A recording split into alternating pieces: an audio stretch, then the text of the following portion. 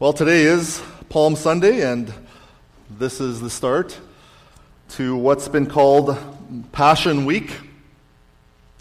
This week makes us reflect on the events just before the crucifixion of Jesus, culminating, of course, with the resurrection, which we will celebrate together next Sunday. And this particular day, Palm Sunday, makes us reflect on Jesus' entrance into Jerusalem, what's sometimes called the triumphal entry. Jesus comes into Jerusalem on a donkey, and then the crowds gather, and there's lots of people there, and they're putting down their garments, and they took these palm branches, some replicas of which we see here, and that the children waved a little bit before. They put them all down on the road as Jesus comes on the road right after that, and it's almost like a common day red carpet that they made together. He's treated like royalty. And in that event, we see both his humility, the fact that he came in on a colt, and his authority, and that all these people are bowing in submission to him. The crowds were acknowledging him as their king, as the one who they thought was their conquering Messiah. But looking back on that, we now know that all of that was just a real temporary reverence, a brief moment of homage and adoration. It wouldn't keep going like that. In fact, by the end of that very day, Jesus would find himself alone, standing in the temple. He'd eventually go and join his disciples in the town just outside Jerusalem in Bethany, but even his disciples would leave him in a couple of days too. All of that would foreshadow the fact that by Friday, he was alone on a cross. And while he was alone, he was actually carrying on his body all the sins of all those who would put their faith in him, including us. And so he was a solitary figure. He had a couple of people on the cross beside him, but he was a solitary figure on that cross. And yet all at that same time, he was carrying the sins of all those who would repent and believe, including us, including those of us that make up the church here in Wetaskiwin almost 2,000 years later. And so today and next Sunday, Resurrection Sunday, I want us to think together about the meaning of the cross and the meaning of the resurrection, and about how the whole Bible is actually pointing to either forwards or backwards to the events of this week. And by the way, if you are interested, if you're maybe a little bit of a historical buff, I want to commend this new book to you. It just came out called The Final Days of Jesus by Andreas Kostenberg and Justin Taylor, and subtitled The Most Important Week of the Most Important Person Who Ever Lived. The authors of that book sort of put together a little bit of a timeline and a chronology of all the events of that week, and they even put together a good actual date, possible date of when Jesus actually died. It's kind of partway through it now, and a very interesting book. And by the way, the date that they came up with was April 3rd, AD 33, that Jesus died. But if you're into that sort of thing, I just want to commend that book to you, The Final Days of the Life of Jesus.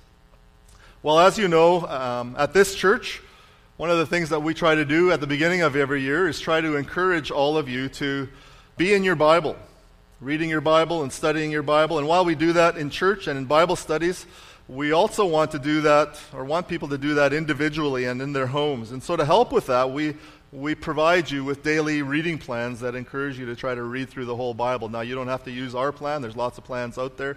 You can get plans sent to your phone every day, or a Bible reading sent to your phone every day. There's lots of stuff out there. But we just want you to be in the Word and in the habit of hearing from God directly every day through His Word. We believe this, that God has given to us, represents God's voice, and we want you to be in the practice of hearing it, God's Word to His people. Well, I've been doing that, or trying to do that for a number of years now, sometimes successfully, sometimes not so successfully. But when I have done it, sometimes during the year I get behind and things can come up and I actually neglect to do what I encourage you to do. Not a good example, I know. So sometimes I find myself having to catch up and having to read large portions at a time to get there, which requires sometimes bigger chunks of time. But one of those catch-up times came up for me a couple of weeks ago when I was on a plane. I had a 4-hour flight, and I knew I would have lots of time to be able to catch up. And in the Old Testament at that point, I happened to be in the book of Numbers. And I think I needed to read about 15 chapters or so to be able to catch up. And so Numbers, of course, if you know the Old Testament, Leviticus, Numbers, not the most riveting book in which to stay engaged and to keep someone's attention on a 4-hour flight. But I managed to do it. But one of the advantages of reading big sections of the Bible at a time is that themes start to pop out. And you start to notice repeated words and reoccurring concepts. And when I started reading through the book of Numbers, through the different laws and such, a couple of words started jumping off the page to me. I started to see these words. She shall bear her iniquity, or he shall bear his iniquity. And all through Numbers at various points, these words kept on coming up and getting repeated in different places. And so I started marking those with a pencil, and I started marking them because it occurred to me that in the Old Testament, if people were found to be guilty of a sin, they sometimes had to bear their own guilt. They had to take the consequences for their sin, for their guilt, for their breaking of God's law. And all of that got me to thinking about the notion of how we all of us as sinful human beings, will bear our sins, how we will receive the consequences of our iniquities, of our offenses against God's law, which happen lots, every day, in fact, many times. And then, from that, it got me thinking about the cross and about how thankful and amazed I need to be that God would purpose to send someone to bear my sins in my place. And that all got me to thinking about this week, this Passion Week, this week where Jesus willingly went into Jerusalem, knowing full well that he would be mocked and that he would suffer and that he would die as a sin-bearing Savior, even though he never once sinned himself. And so I want us at the start of this Holy Week to think about how this was all God's plan from one end of the Bible to the other. And so this is going to be a little bit of a different sermon than we're used to. Instead of walking through one passage, I want us to take a trip through the Bible and to follow this theme just a little bit. I can't go to all the passages, and there are many, but just follow this theme of bearing sin by looking at some of the key texts. This is a profoundly important truth. You need to know this. If you really want to understand the cross, if you really want to reflect upon and to remember what this season that we call Easter means for you, you need to understand this concept. It's actually one of those things that means everything for you and for me and for every single human. It's a matter of eternal life and eternal death. Because the reality is, like I said before, we're all sinners. We have all sinned, Romans 3:23. And because we have all sinned, someone will need to bear the consequences of those sins. It should rightfully be us. There would normally not be any way out, but God, in his love and in his merciful concern and in his kind benevolence, provides an alternative. But the reality, again, is that someone has to absorb the penalty for our sins. That's just part of God's justice. And so we're going to kind of follow this theme, and while we're doing that, we're going to think this week and next week about what it was that Jesus actually bore on the cross on our behalf. What were the consequences that should have been placed on us that Jesus bore, that Jesus carried instead of us?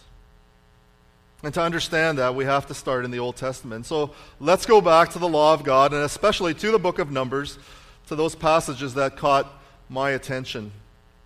And I want us to see why it is that we need a deliverer, why it is that we need a rescuer, why it is that we need a Savior.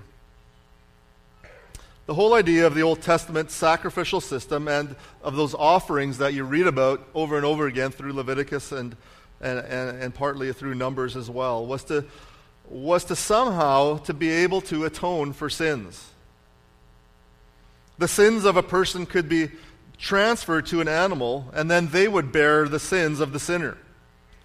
But there were times when someone would have to bear the sins on their own. And so you have sayings like this, for example, in Numbers 5, verse 31. And here's a case where a woman has been found guilty of adultery, and Moses sort of prescribes an investigation, a test of sorts that will determine whether she's guilty or not of the accusation. And so if she is found guilty, right at the end of the chapter there, after all of these tests are given, it says there in Numbers 5:31, the man shall be free from iniquity, but the woman shall bear her iniquity, her guilt. And so here's an instance where even though if we were to take the time to look closely at the passage, we would see some great pointers ahead to repentance and forgiveness. Here the woman would have to bear her guilt, which was the death penalty. And Numbers comes back to that concept over and over again, even for what might seem to be seemingly less serious things. And so if you head over to chapter 9, in chapter 9, there's another law which is given there, which says if you didn't celebrate the Passover at the proper time, doesn't seem too serious, but if you didn't celebrate the Passover at the proper time, there was some ramifications to that. And you get down to chapter 9, verse 13, and it says, but if anyone who is clean and is not on a journey fails to keep the Passover, that person shall be cut off from his people because he did not bring the Lord's offering at its appointed time. And what's the consequence? That man shall bear his sin. The man will bear his guilt. In chapter 14, we see it not on an individual level, but now on a community level. Numbers is the story of the people of Israel on the way to the promised land. That's when Moses is talking to them here. They're on that journey from Egypt to Israel, to what would become the promised land, to Canaan. And in chapter 13, if you just go back one chapter, they were right there. They were just sort of ready to go in. They're at Kadesh Barnea, just on the cusp of the land. But it's the story there in Numbers 13 of the 2 spies, and the 2 good spies and the 10 bad spies. You remember these from Sunday school. 10 were bad and 2 were good. Remember the 10 saw only giants and opposition in the land, while the other 2 gave a good report and said, let's go in there. We can do this. With God on our side, of course, let's go in there. We can go in there and take them out. But what did the congregation listen to? This mass of people. They listened to the 10, and they only ended up seeing the obstacles. And what happened then is they started grumbling and started complaining, saying to Moses, why are you sending us into this land where we're going to die at the hand of giants? And if you can believe it, they actually say they'd rather be back in slavery at Egypt than to die that way.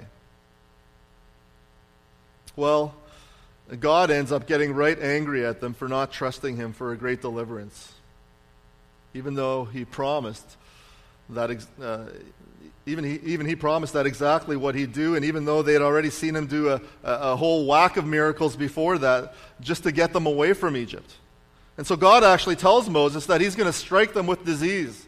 And then he's going to leave them out there, and he's going to build a nation through Moses. But Moses prays for God to relent. And God does.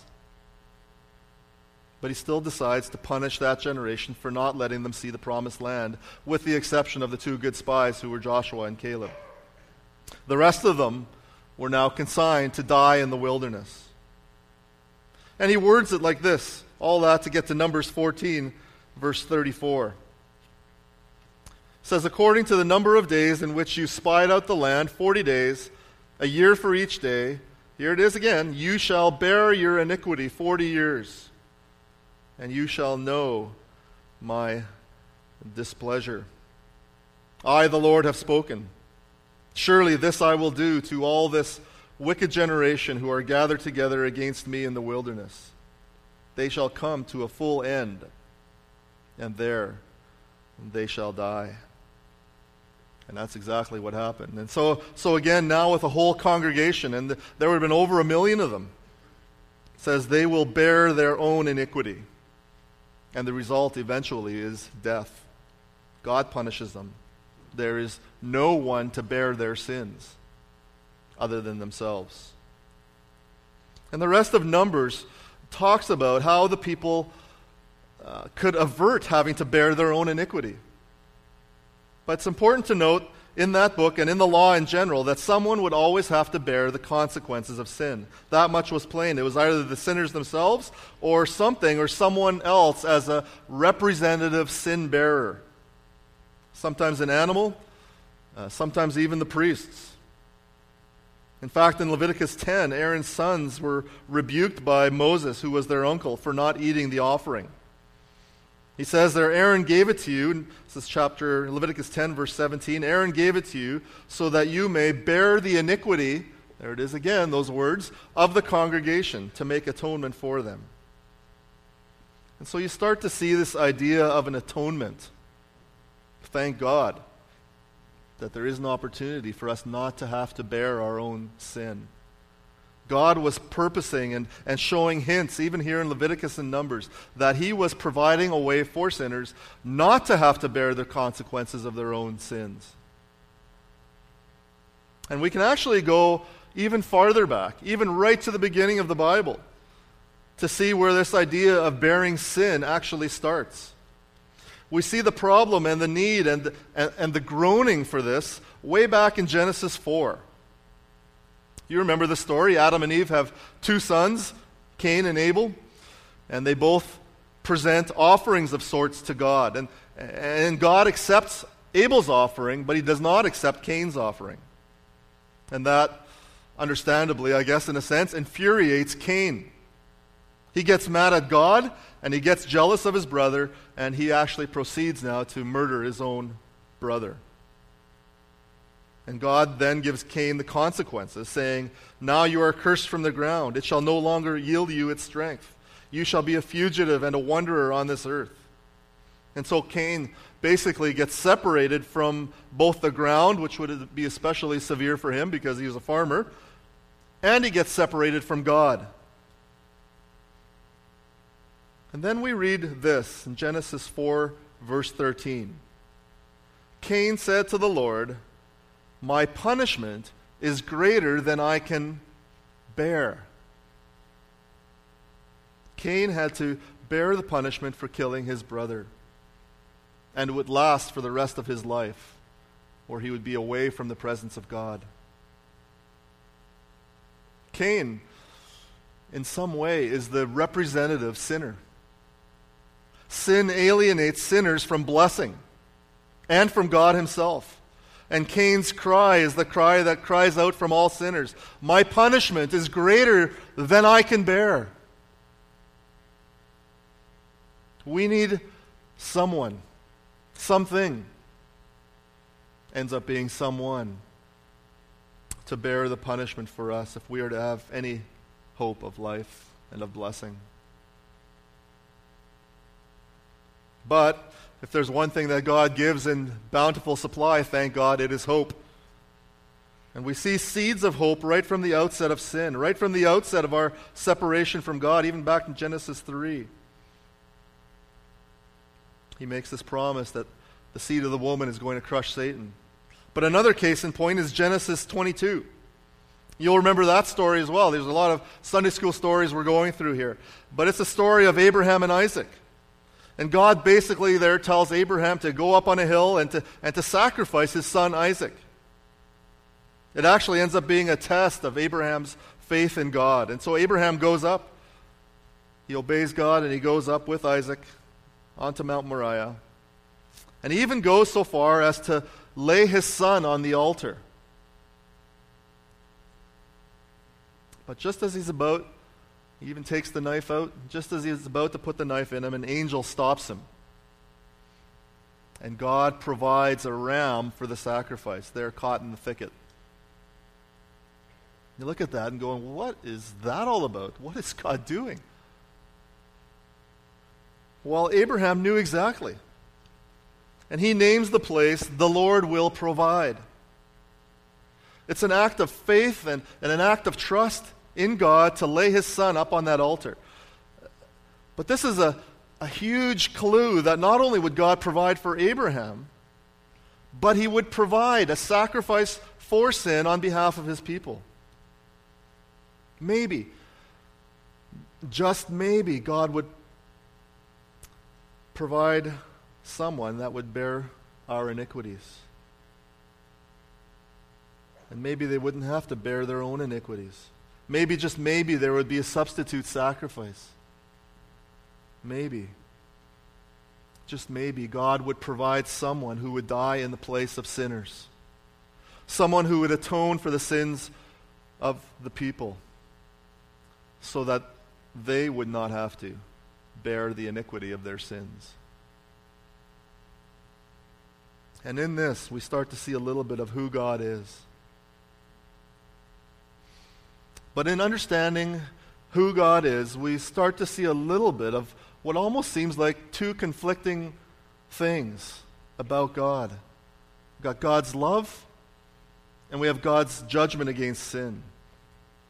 You know, sometimes in our day, especially in contemporary evangelicalism, and sometimes in order to make God desirable or more desirable, we want to make people think that God is only a God of love. We want to create an image of a loving God. Why? To make him more palatable, really, to people that we love, but that don't know God. And mostly these are loved ones that we sort of present God in this way. And it's sort of an honest quest. We want our loved ones to come into a relationship with God so much. We want them to be able to have eternal life. But just think about that quest or that motive.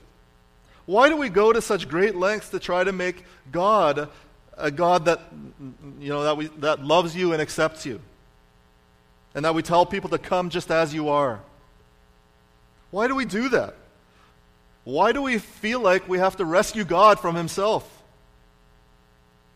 The answer is that we know that he's also a God of justice. We know deep down that he's a God of justice and that he has to punish sins. And so we present this sort of skewed image of God just to make people accept him and to come into a relationship with him. We don't want people to experience the just wrath of God. And so we wrongly, although maybe from the right motives, present people with only one side of God's character. And I just say that this is a wrong presentation of God because it might attract people to God initially, but it also might not have staying power. We might help people to come to God, but like the people that Jesus describes in the parable of the sower, where they immediately receive the word of joy, with joy, but when tribulation or persecution arises, immediately they fall away. You can read that parable in Matthew 13 and other places in the Gospels. But I say all that just to say that it presents the paradox of God. And you can see this paradox when God describes himself in Exodus chapter 34. Exodus chapter 34, verses 6 and 7.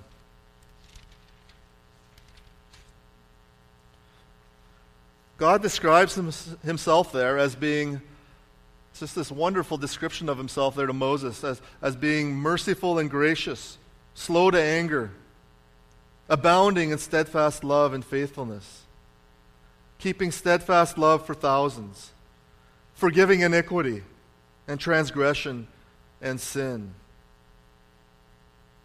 But did you notice what it also says? Who will by no means clear the guilty.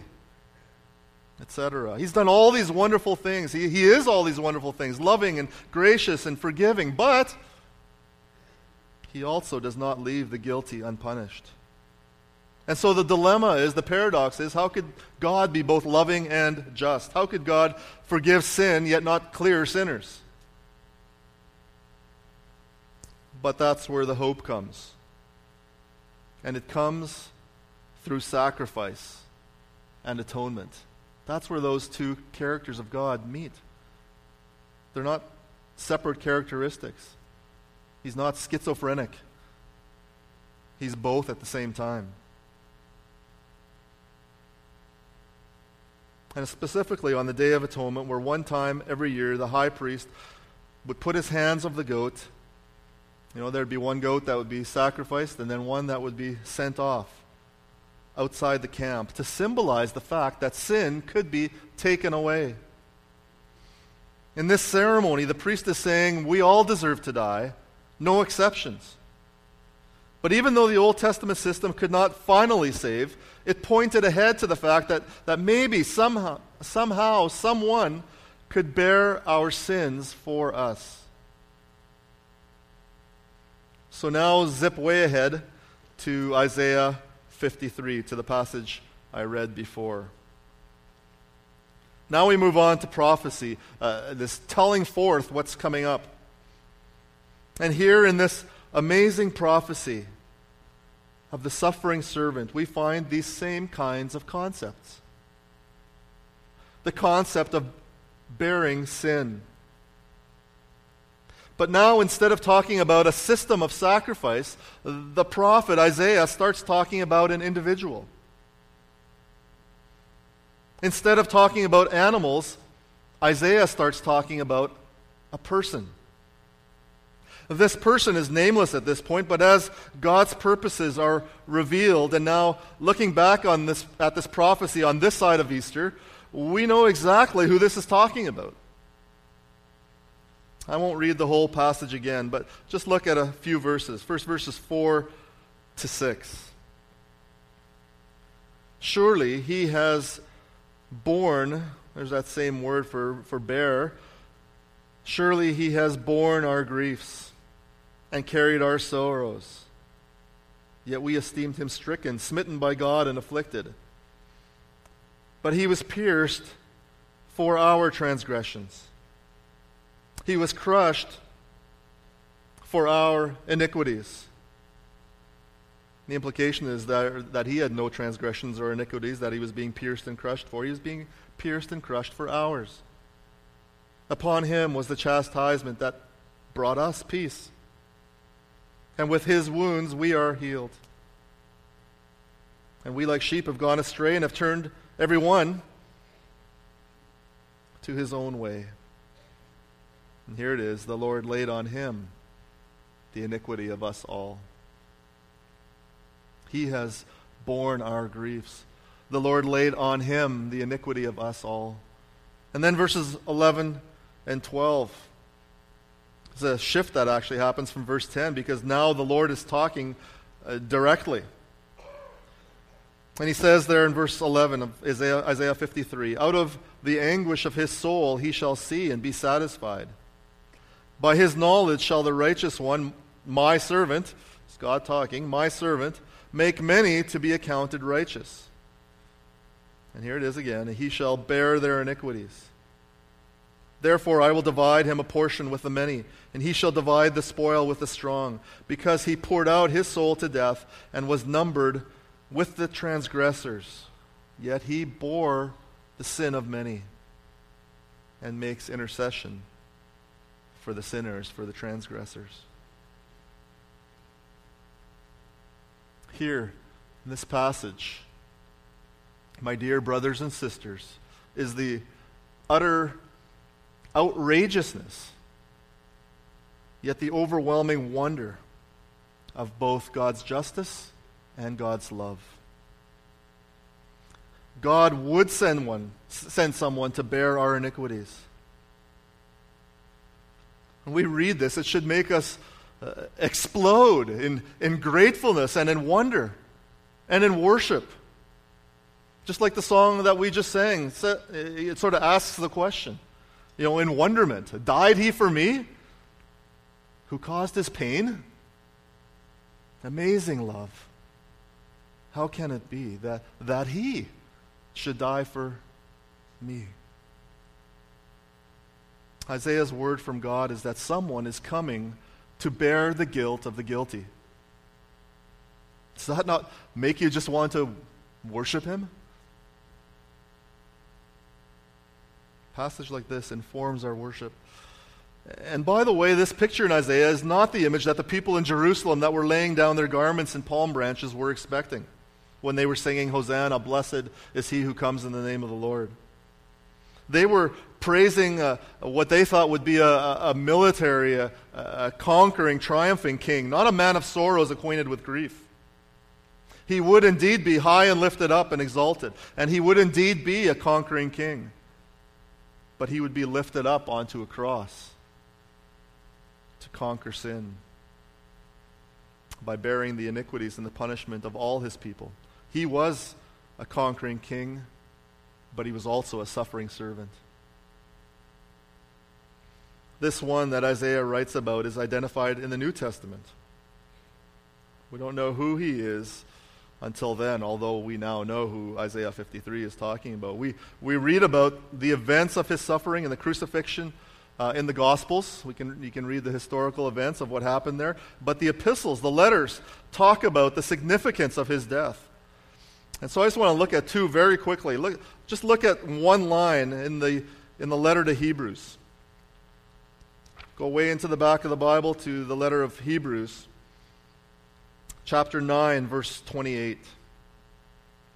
Hebrews is a wonderful book for you that are in the Hebrews Bible study or are learning this, but it makes the wonderful connections from the Old Testament sacrificial system to this suffering servant.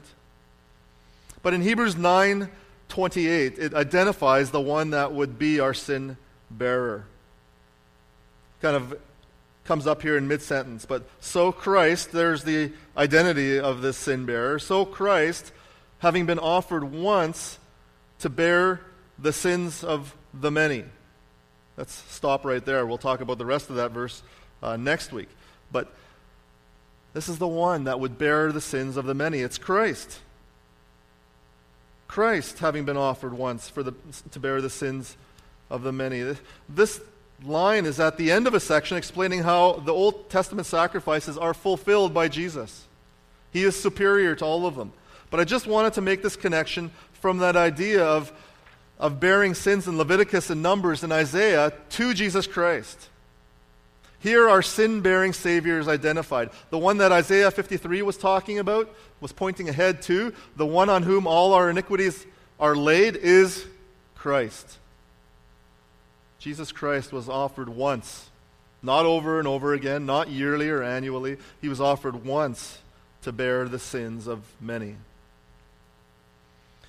And Peter makes it more personal in 1 Peter chapter 2. So just ahead, 2 books, 1 Peter chapter 2. This is the last passage that we'll look at this morning, although there are many more that we could look at. But this sort of completes the picture, and it actually talks now directly to you and to me. 1 Peter 2:24. He's writing there about Christ and says, He himself bore our sins in his body on a tree. Why? What is the meaning of this? That we may die to sin and live to righteousness. And now, getting real personal, by his wounds, you have been healed. Christian, by his wounds, you have been healed. This promise, this reality is yours by faith. If you are here today and you're not a Christian, all of this is a sobering, fearful reality. But it's not just that, it's also a hopeful reality. We have all sinned, and the wages of sin is death, as we've talked about before. In other words, all sin is it's an offense against the holy, perfect God. And God in his justice must punish sins.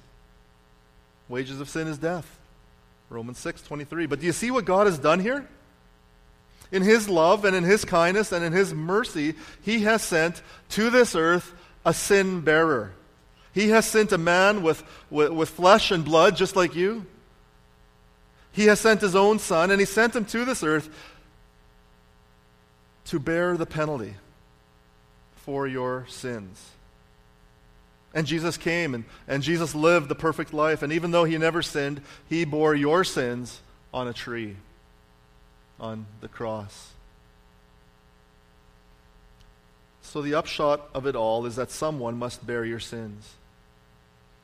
And if you decide to reject Christ as your sin bearer, listen to this, then you are the one that will bear your sins.